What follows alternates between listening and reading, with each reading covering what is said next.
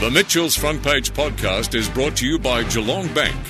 Listen live on 94.7 The Pulse, Mondays and Tuesdays from 9 till 11. On the line from the Surf Coast Times, we have the Associate Editor, James Taylor. Good morning.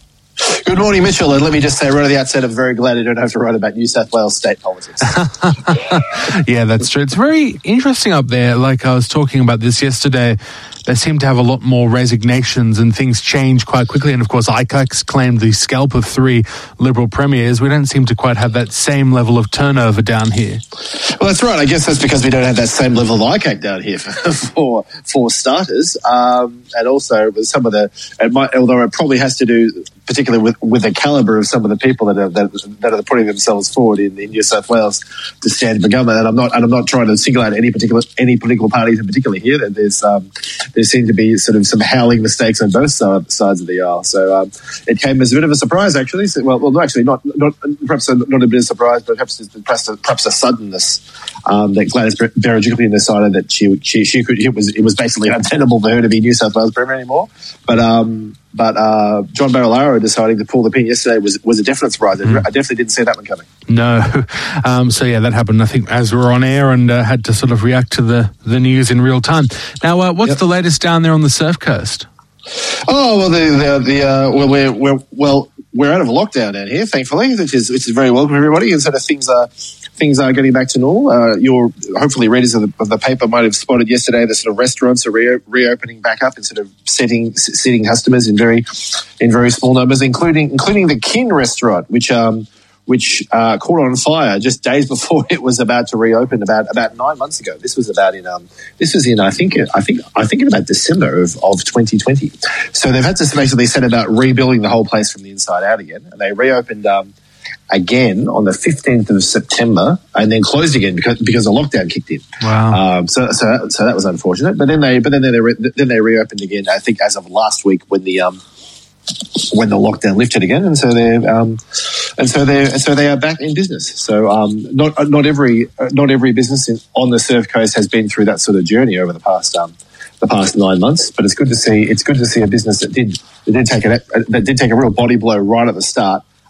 Get back up and going again. Does the Surf Coast Times have a restaurant critic on staff?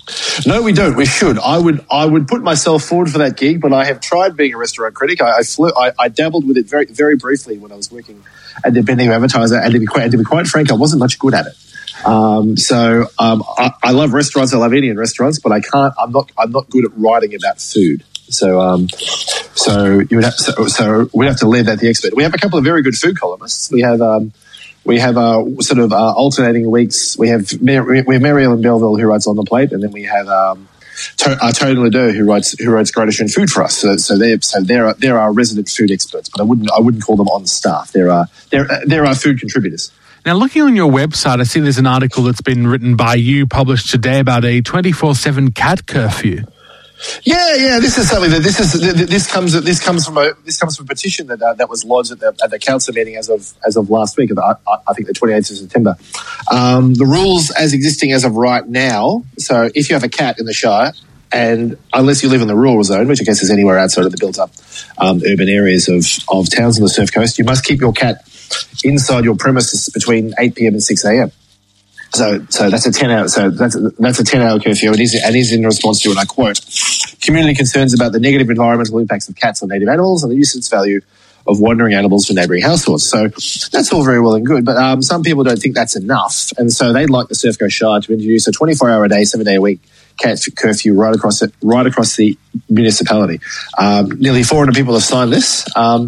And they've presented this petition to the Surf Coast Shire Council, who will take it into consideration, as I understand, as they develop their new domestic animal management plan, which covers all sorts of things in terms of cats and lost dogs and dog parks and all anything to do with dogs and cats and domestic animals that you could possibly think of. And the draft stamp will be presented to the council, I think, later this month. So we'll see how it goes. Really, I'm not sure what the appetite from the Shire or from the wider Surf Coast community is about keeping your cat inside your house, unless you live sort of out in a rural area all the time. But let's see how the Shire responds to it. So the cats, wouldn't even be allowed outside in the backyard during the day under that proposal? I think confined to your property. I think you could probably let them outside, but you'll probably have to build a cat run or something so they could jump over the fence and run away. Because cats are very good at jumping fences and are natural escape artists. They are. Another big thing down there, I see in the last council meeting, there was a vote about Australia Day and what that would look like on the Surf Coast, and the resolution was in favour of really dialling it down and I think flying the flags at half-mast, that sort of thing. Yeah, that's the general gist of it. The Shire has been this I guess springs from a earlier decision by the council to sort of review its flag policy. I think the idea there was a council resolution a long time ago to fly flags at half mast on Australia Day, and then so perhaps from that sort of the wider discussion about what to do about Australia Day has started. The motion, I think, was originally put forward by Kate Gazzard, and the suggestion is the Shire will not hold any sort of official Australia Day celebrations, which it has done in previous years, both in Torquay and in Anglesey. They're both fairly large sort of community events with like barbecues and handing out of awards and that sort of thing. The Shire will continue to hold citizenship ceremonies because that's a federal government requirement on Australia Day. So it's going to keep doing that, but it is exploring options to see if it can see about actually not doing that anymore. Yeah, it's an interesting notion, holding a citizenship ceremony on a day when all of the flags are at half-mast, and it's that sort of vibe when you're also getting your citizenship on the same day. Yeah, well, that's probably the thing that the Surf Coast Shire is trying to grapple with in terms of the official statement from the Shire as of last week's council meeting was that January 26th is a difficult day for First Nations people as it represents a date that Europeans settled in this country and commenced the decimation of their ancestors and culture. So yeah, I can understand that there's a disconnect, if you like, between the idea that you are becoming a citizen of Australia on a day that is for some people a very serious and a very sad day for those First Nations people. Now the Aquatic Centre, I believe tenders have opened for that. Oh, this is the Surf Coast Shire Aquatic Centre. Yes. Absolutely, yeah. If you've got any sort of knowledge about designing a pool, the Surf Coast Shire wants to hear about it. I wouldn't know the first thing about designing a pool, but I imagine it's a fairly lengthy and fairly difficult process, especially when we're talking about the Shire's largest project. Just a very cool $39.25 million. So hopefully whoever puts themselves forward for this tender definitely has some knowledge about what they're doing, because just short of $40 million is not a insubstantial amount of money. So you'd want a really good design to get out of it. The Shire hopes to appoint a design team, not at its next meeting, which will be later this month, but in November 24. So that kind of, as I understand, the tender process closes on the 20th of October. So it'll be interesting to see who pops up. I don't know who's in the game when it comes to sort of designing pools. I don't know who the market leaders are, but I certainly look forward to finding out who it is. And after that, given that design is expected to take about 12 months to see what designs they come up with. There's an indicative design in the sort of in the council documents about what the pool will look like, sort of located right next door to the Wordy Bay Stadium and just north of the Shire's council chambers there in Torquay North, sort of going over that big rectangle of green that's been sitting there for a long time and has been reserved for that purpose. But that's very indicative. That's certainly not the final design. It's certainly subject to change. Can you let us know, where did you actually get to down there in the actual discussions and negotiations around? Is it 25 metres, 50 metres, indoor, outdoor? Because if you're just a casual observer, it's actually quite hard to keep track of all of the argy-bargy. Yeah, no, it's definitely 50. It's definitely 50 metres and definitely indoor. It's definitely 50 metres, definitely indoor, and I think it's definitely 50 metres and definitely indoor because that's one of the conditions that's tied to the federal government commitment towards the project. So I think the feds, as committed by Sarah Henderson when she was the Liberal member for Corangamite, committed $20 million towards the project, and I think that commitment was explicitly for a $15 million indoor pool. So the Shire, as I recall, when it came to sort of taking the next step, said, well, we aren't going to consider any options that don't have a 15-metre indoor pool, because otherwise we won't be eligible for the money.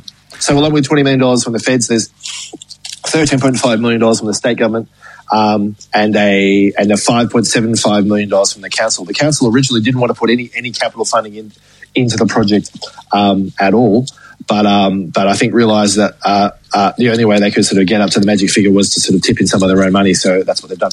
And there won't be any rate increase or anything like that, will there? Because I think that was the controversial part of the first idea, wasn't it? Well, that's right. I think I think the Shire was sort of the model. That was the testing the water process. The idea is we'll have a one-off sort of rate rise to fund the construction, and then an ongoing rate rise to actually build the thing. The Shire seems to have abandoned that entirely.